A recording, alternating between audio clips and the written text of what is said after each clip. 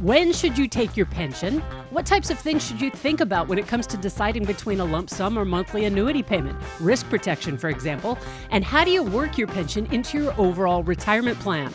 Today on Your Money, Your Wealth podcast number 430, Joe and Big Al spitball on pension options for retirement and saving to a taxable account when you're concerned about required minimum distributions or RMDs. Get answers to your money questions. Visit yourmoneyyourwealth.com and click Ask Joe and Big Al on air to send those questions in as a voice message or an email. I'm producer Andy Last, and here are the hosts of Your Money, Your Wealth, Joe Anderson, CFP, and Big Al Clopine, CPA. We got Rose from California right in. She goes, "Hi, Your Money, Your Wealth friends, or YMYW friends. I love the podcast and I've been listening weekly for a couple of years. My question is on how to take my pension upon early retirement at 62 next year. Should I take the lump sum of $269,000 or the monthly annuity of $1,800 per life offered by my employer's retirement plan?" This thing is like 3 pages long. How many questions does she have here? Well, Not quite 3 pages. All right, so I'm going to keep reading, or are we going to get lost in the shuffle here? No, I think you have to keep reading because All the right. details will help us answer the first question. Got it. As you can tell, Alan is a little bit more prepared than I am. You don't say. That never happens. All right. He's drinking Mai Tais in Hawaii while I'm actually, keeping the company afloat here. Well, then I better get prepared if I've had a couple of Mai Tais in me. Let's see. Take the lumps. Okay, 269 or 1,800. All right, write that down, Alan. Offered by my employer. I have an additional pension that will give me $750 per month at 62, but it goes up to $1,500 a month if I take it at age 70. So it doubles. Should I take it now or wait? Also, should I use pre-tax or post-tax monies to cover other expenses from age 62 to 70? I'll need about $3,500 to $4,000 gross per month. All right. My inclination is to take the $1,800 per month rather than the lump sum and wait to take the other pension at 70 at $1,500 per month. We have plenty of savings, no debt, and no extravagant spending. If I take the $1,800, I'll have to dip into my savings of $2,200 per month to cover expenses until age 70. Now, the other pension and Social Security will take over. That is where I need to know if I should take from the IRA or post-tax. I expect to live into my 90s because my parents live into the 90s, and I'm very healthy. I can't know when I'm going to die, but I'm betting that I'll be in my late 80s or 90s. If that's the case, it seems like the $1,800 a month is a better deal. And I will have at least some sure and steady income until I'm 70, no matter what the markets do.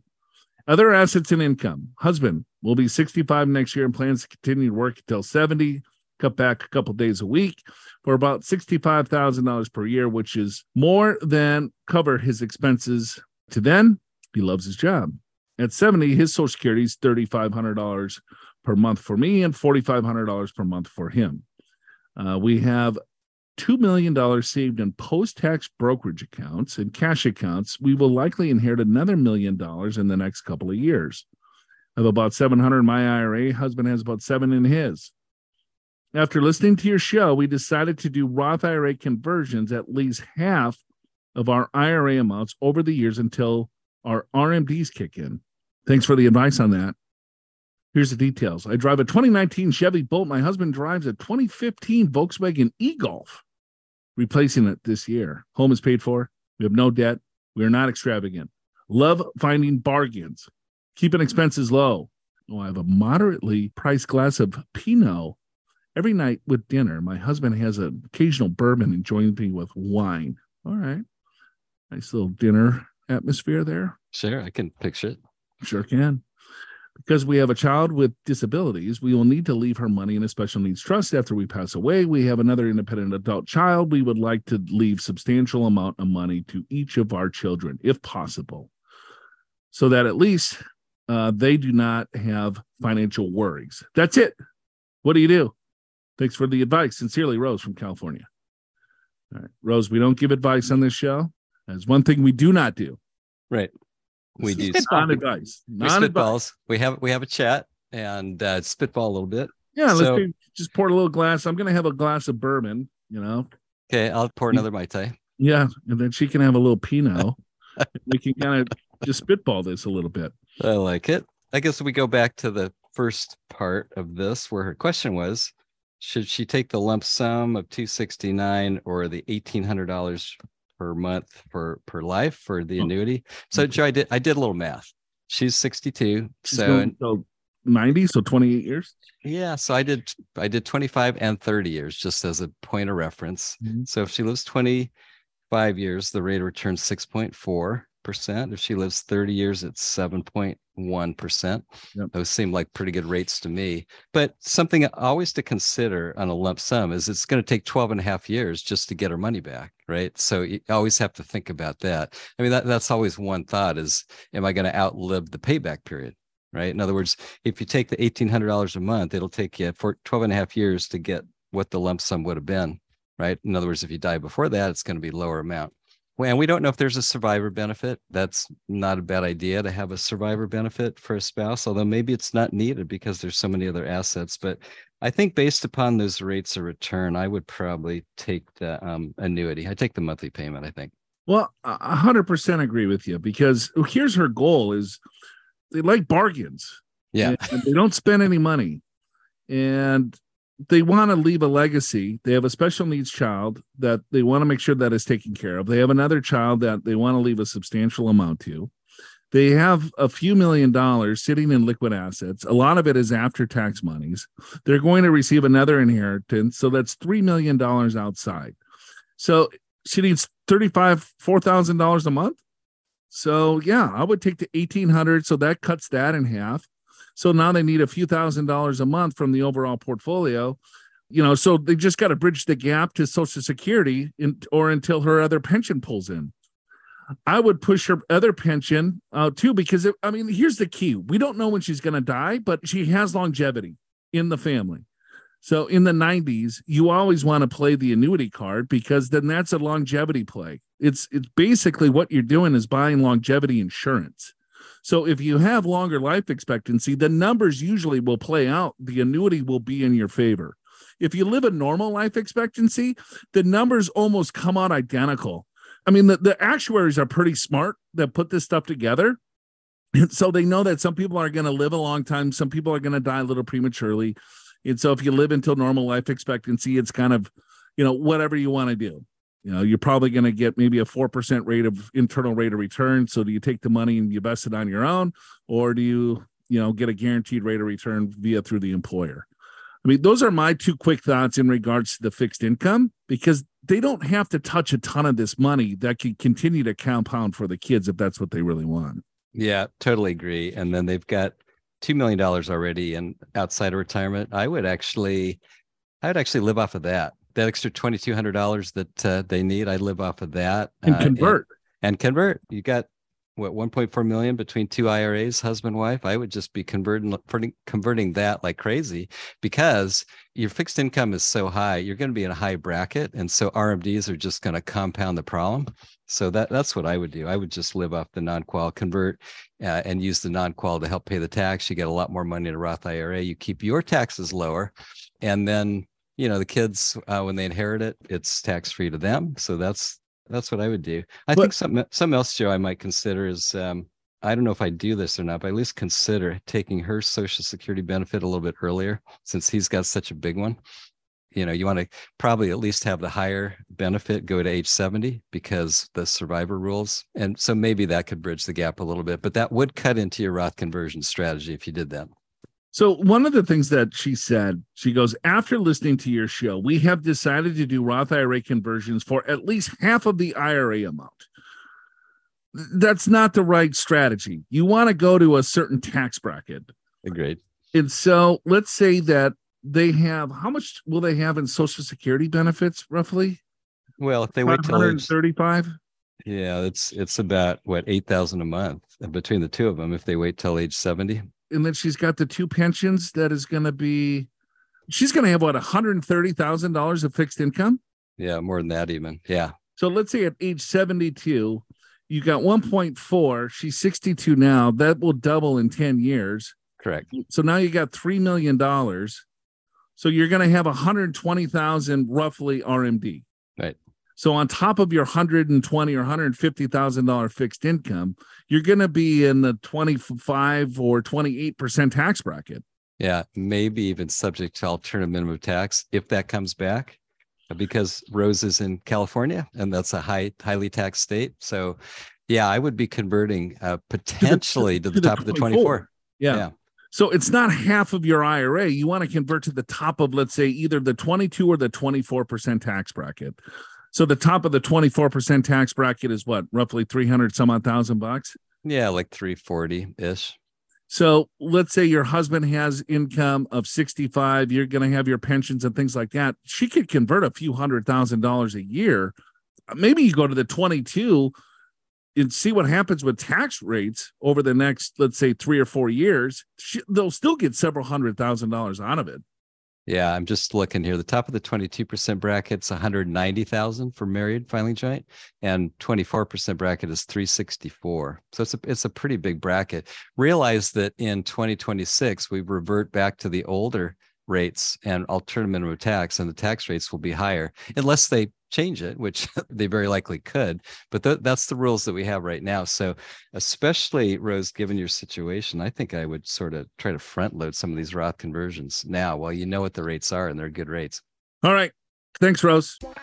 See at a glance all the numbers that affect your financial strategies. This year's tax brackets and capital gains tax rates, retirement plan contribution limits, tax on Social Security, Medicare premiums, and all the current credits, deductions, exemptions, distributions, and exclusions when you download the 2023 Key Financial Data Guide from the podcast show notes. One YMYW listener recently said that basically this guide alone is worth the price of admission. In other words, it's priceless.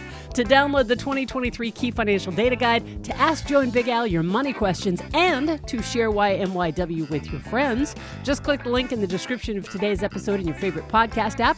Go to the show notes. You'll see all of that just before the episode transcript. Got John Doe from Seattle, Washington writes in, hello, team. Love your show. My drink of choice is Lil Dr. Pepper, and we have a not very smart but very affectionate Labrador. I drive a 15-year-old Toyota Camry because I'm the most boring white guy around. Oh. Well, it's not a minivan. Yeah.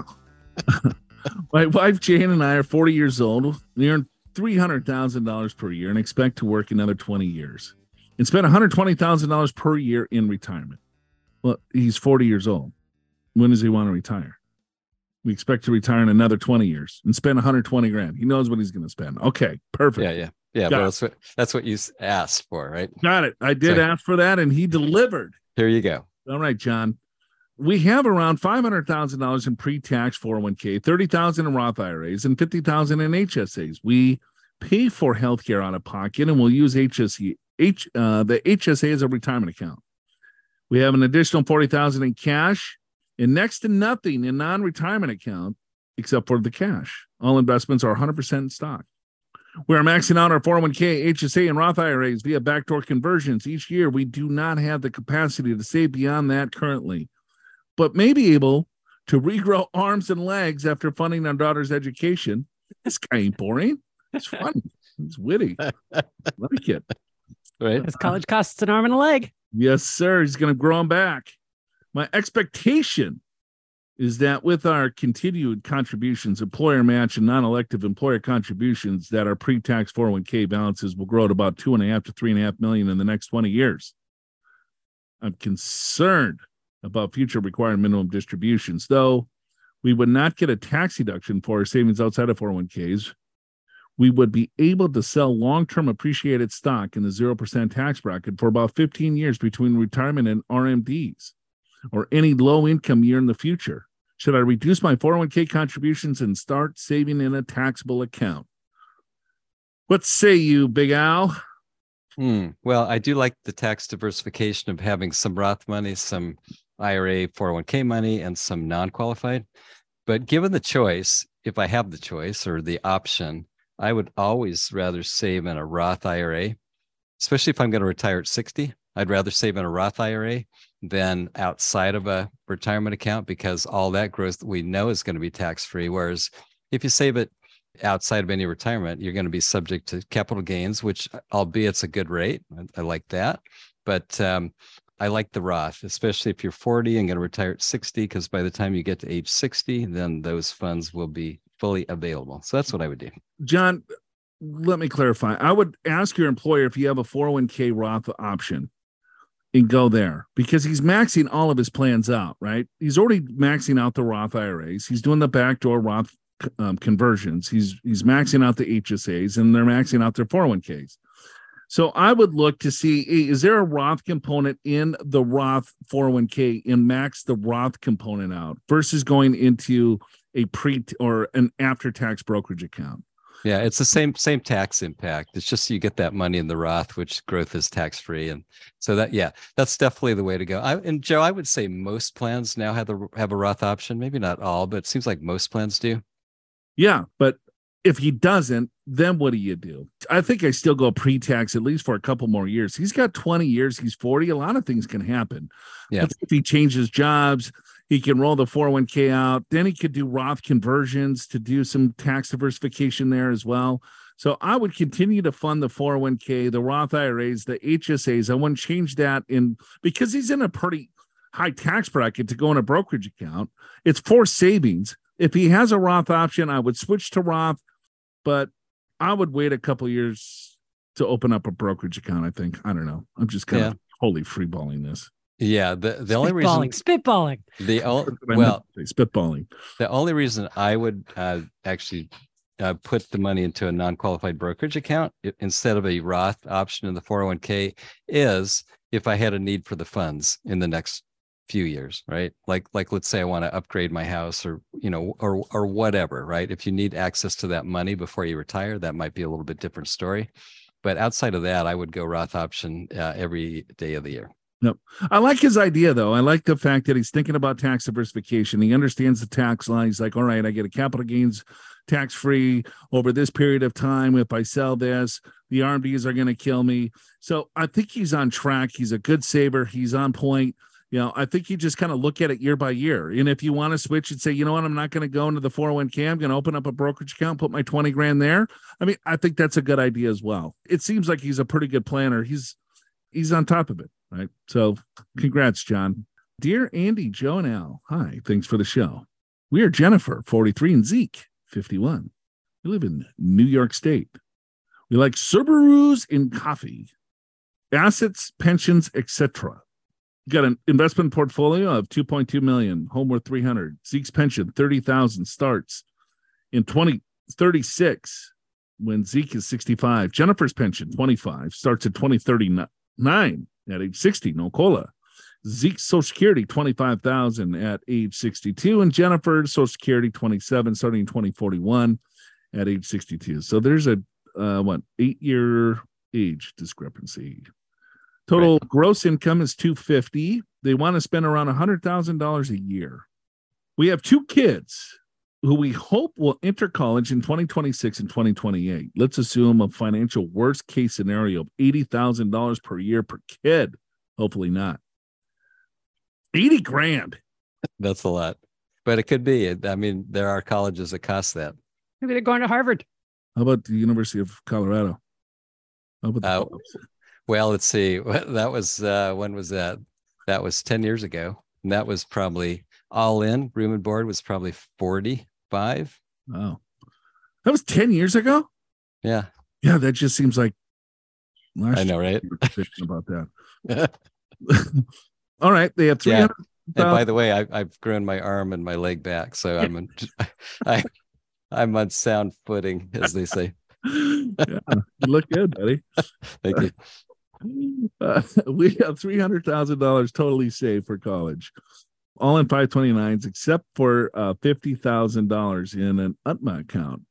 We do not want the kids to take on excessive debt, so it's possible that a lot of our earnings would go to college during these years instead of funding our retirement accounts. It also might suck up some of our liquidity.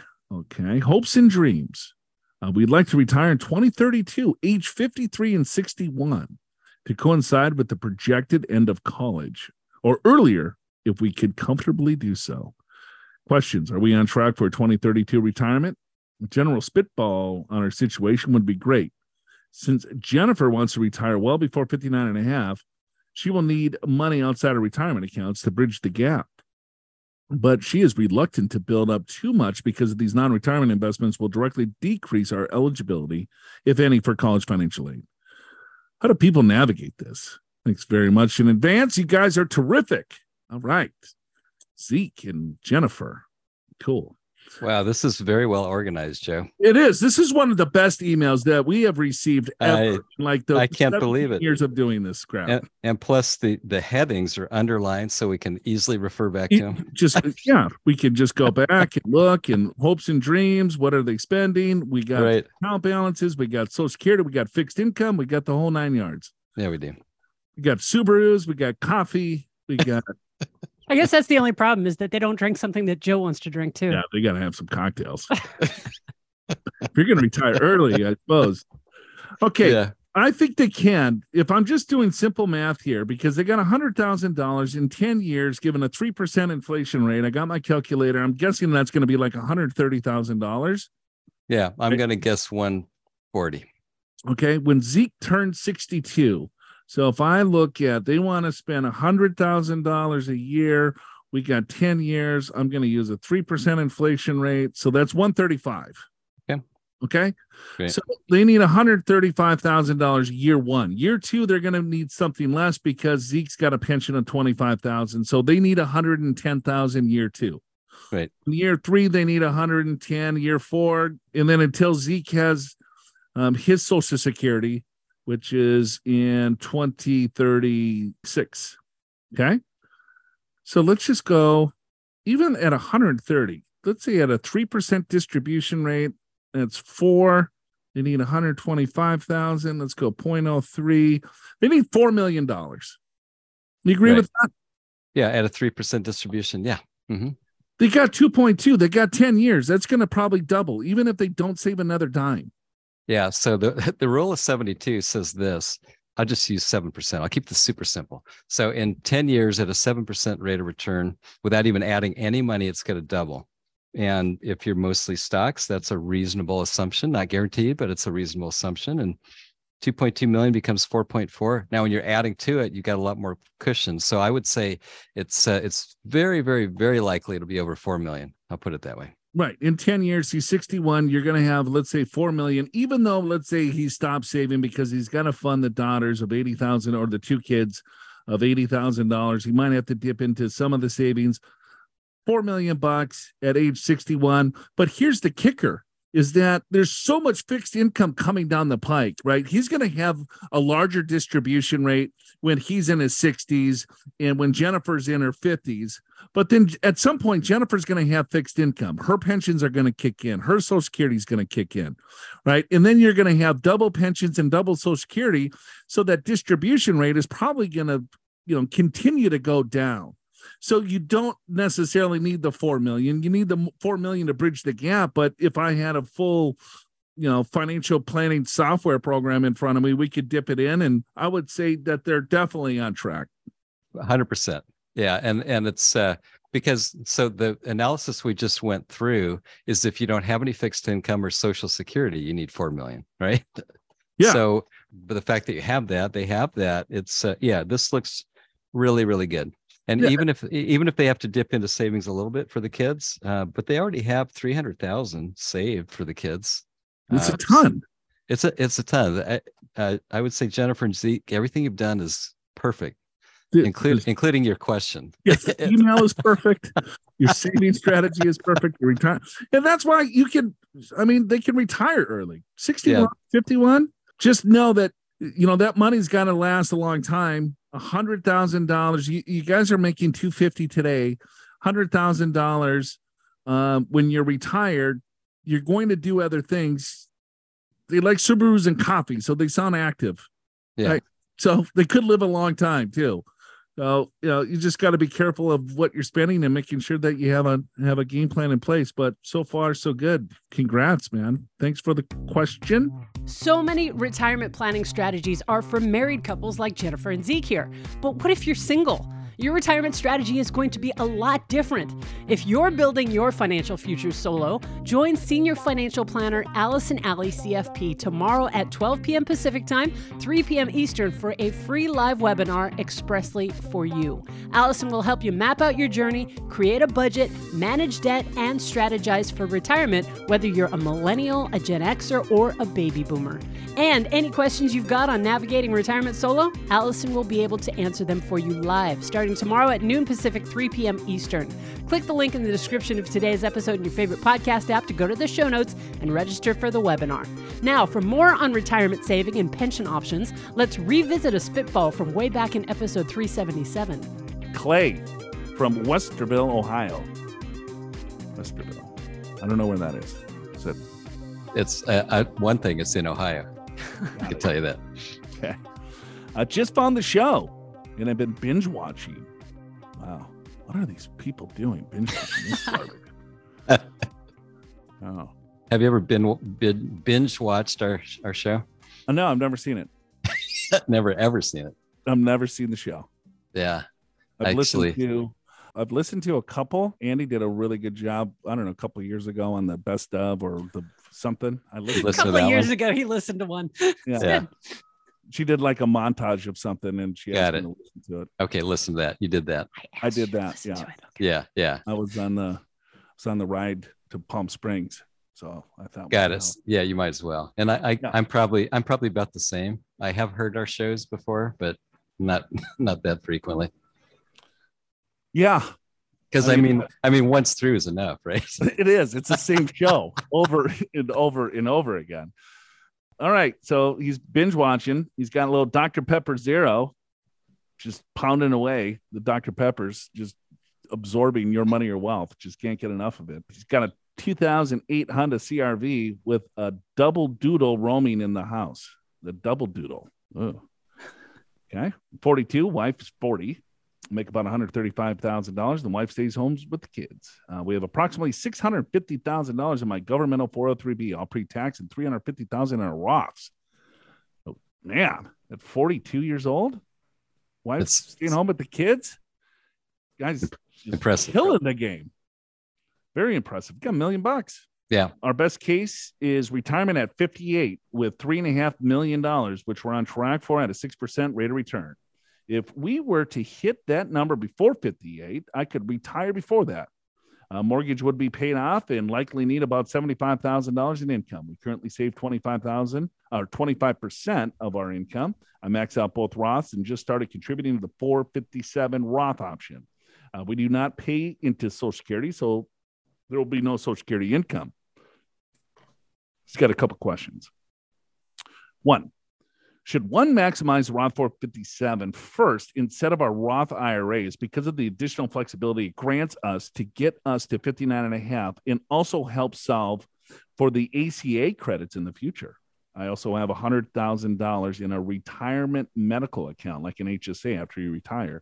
That will likely be about $200,000 at that time. So in theory, I could just pay for health insurance out of pocket as well as draw on those funds in doing some Roth conversions of my 403B. So a couple of things.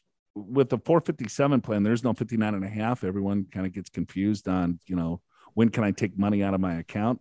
In a 401k, as long as you separate from serve, the age is 55. It's not 59.5. With IRAs, individual retirement accounts, it's 59.5. However, Roth IRAs are totally different than that as well because you have access to the contributions at any time.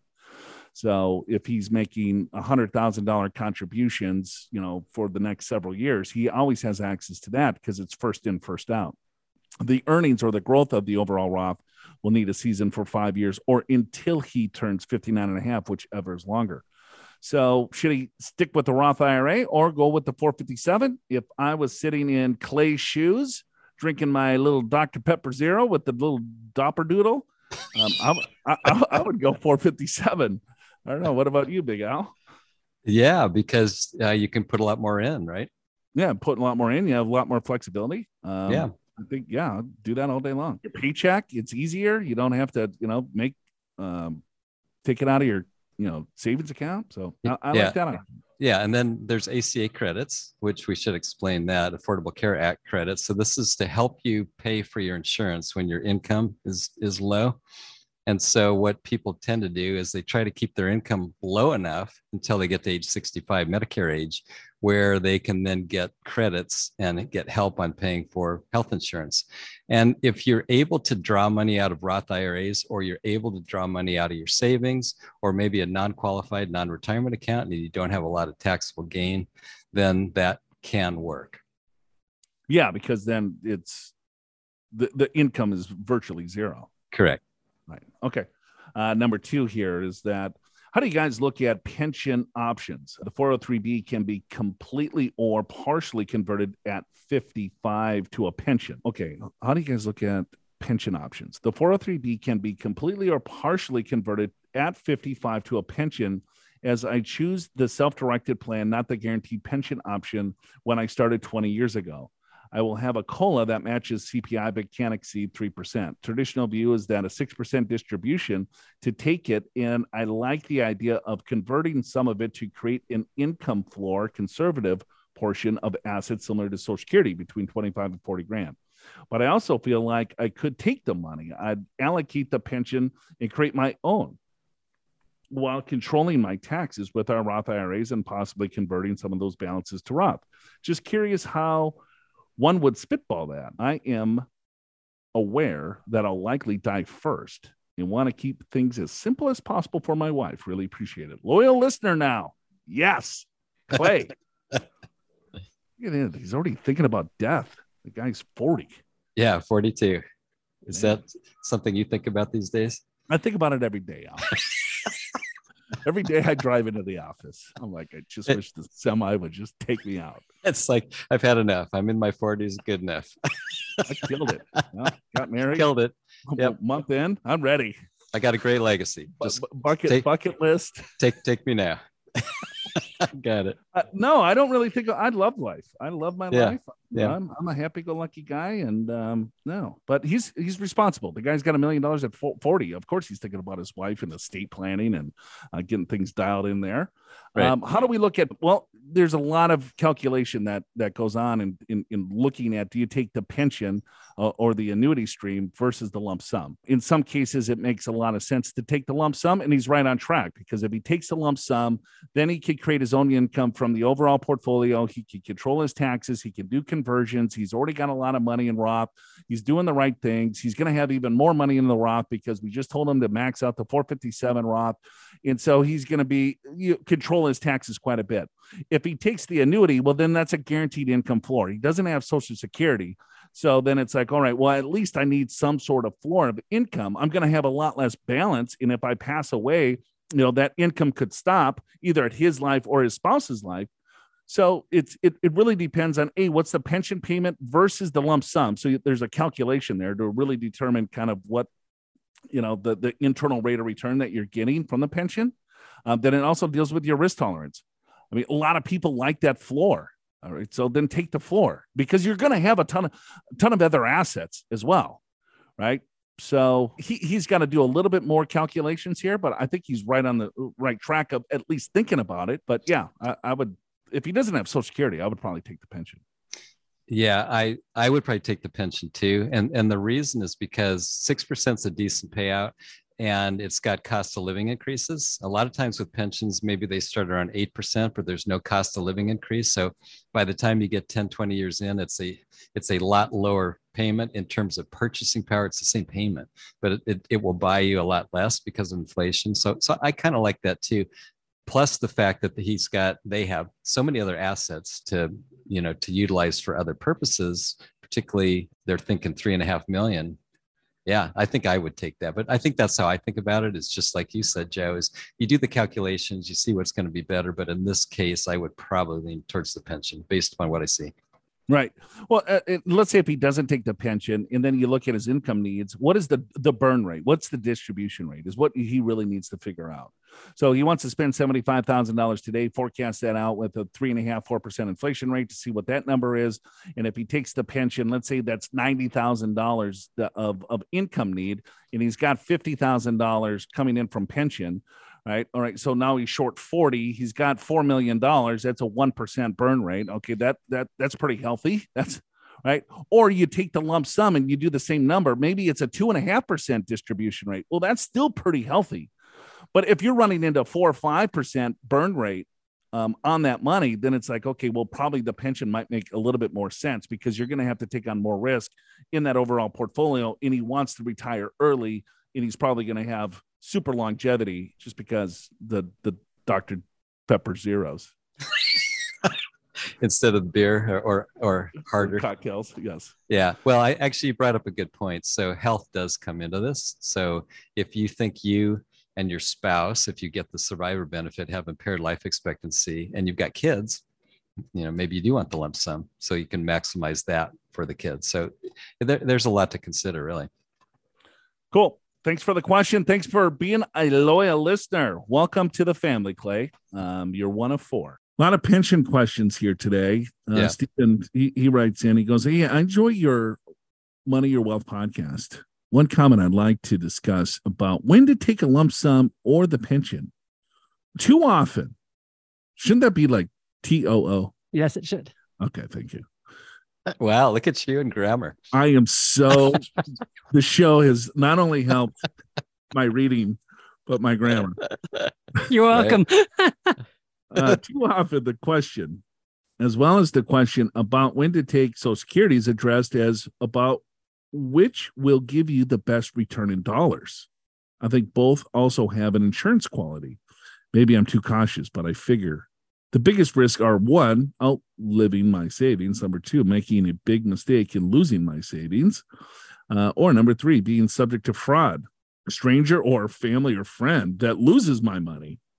Havoc a pension, larger Social Security payment, and or annuities can provide a protection against all these risks. Maybe the cost is potentially a smaller legacy, but the trade-off is my kids won't have to take care of me financially. All right. Yeah, I agree with that. Yeah, there are definitely some non-financial considerations, and I'll add a 4th one, and that is, Joe, some people just, when they have money, they spend it. And if that's you, don't take the lump sum. Just get your monthly check and call that good, so you're not tempted to dip in and get that new pool and get that new Tesla and whatever else you might be thinking about. That sounds like you're describing yourself, Al. I have no pool, but I do have a new Tesla. Oh, okay. Yeah. No, I agree. All right, let's get out of here. Thanks all for your questions, listening. Go to yourmoneyyourwealth.com. You know the drill. Give some questions. We'll answer them right here. We'll see you next week. Show's called Your Money, Your Wealth. In the derails, we've got 1-star ratings without reviews, Joe's feeling his age, and Al's Mai Tai brain, so stick around. Help new listeners find YMYW by leaving your honest reviews and ratings for Your Money, Your Wealth in Apple Podcasts and any other podcast app that accepts them, even if they're only 1 star. Your Money, Your Wealth is presented by Pure Financial Advisors. Click the Get an Assessment button in the podcast show notes at yourmoneyyourwealth.com or call 888-994-6257 and schedule a free financial assessment in person at one of our 7 offices around the country or online at a date and time convenient for you, no matter where you are. Chances are one of the experienced financial professionals on Joe and Big Al's team at Pure Financial will be able to identify strategies to help you create a more successful retirement. Pure Financial Advisors is a registered investment advisor. This show does not intend to provide personalized investment advice through this broadcast and does not represent that the securities or services discussed are suitable for any investor. Investors are advised not to rely on any information contained in the broadcast in the process of making a full and informed investment decision. Yeah, we got another 1-star rating. Appreciate that. Oh, we did? Okay. What was the problem? But they didn't leave a review. It was a stealth, just leave a 1-star rating with no comment. So I wish they would leave comments. Yeah, then it's more helpful. Like we talk in circles. Yes, we know. I'm feeling older, Alan. Are you really? Yeah. You did mention the fact that you're only a couple of years away from 50, and I thought, holy cow, he's actually admitting that on the air. Now 48. I feel like I'm 55. I think I'm going to retire here soon. So I heard Robert De Niro, age 79, has just had his 7th child. Oh my gosh. Okay, I had not heard that. Yeah, so I don't feel as bad being 45 and having a 2-year-old. Oh, you're fine, brother. You'll do just fine. Yeah, I keep doing the math, and I'm like, man, I'm gonna be like 70, and he's gonna be so young. Yeah, don't torture yourself. Don't even do that math. And just think of my friend who had second wife, second family, had a daughter. He was age 57 when she was born. Did his first wife know about the second wife and the second family? Oh, yeah. One of those deals? No, that was not long after. But nevertheless, my friend used to take their daughter to school because his younger wife, was still working. And he would get the question, oh, what a beautiful granddaughter. So if that ever happens to you, then I don't think it will, though. I think you're still young enough. Joe, I think you're going to have to start going vegan and doing all the stuff that Al's doing so that you can keep up with your kid. Yeah. I don't think that's going to happen. No. That's kind of what I figured you were going to say. Yeah. I mean, I work out 5 days a week, try to keep in shape. No, you do. You know, I don't think I look in my mid to late 40s. Yeah, but you just said you feel old. Oh. How you look versus how you feel is a little I keep different. doing the math in my head.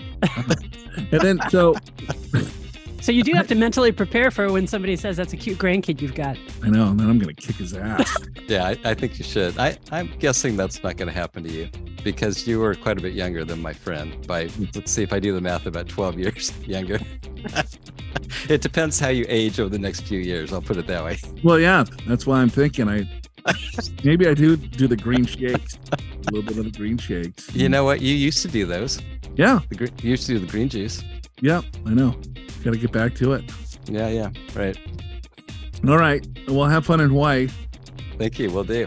What, are you there for a few weeks? A couple. All right. So what do you think? Did I have Mai Tai or not? No, I don't think you did. That's pretty sharp today, wasn't I? Yeah, you were. You were really sharp. You're quick. You're Johnny on the spot. Well, hopefully next time you will. So make it more enjoyable. Have some more fun, right? Yeah. I'll do that if you bring your drink of choice in too. Okay. Which I know what that is. Sunkissed.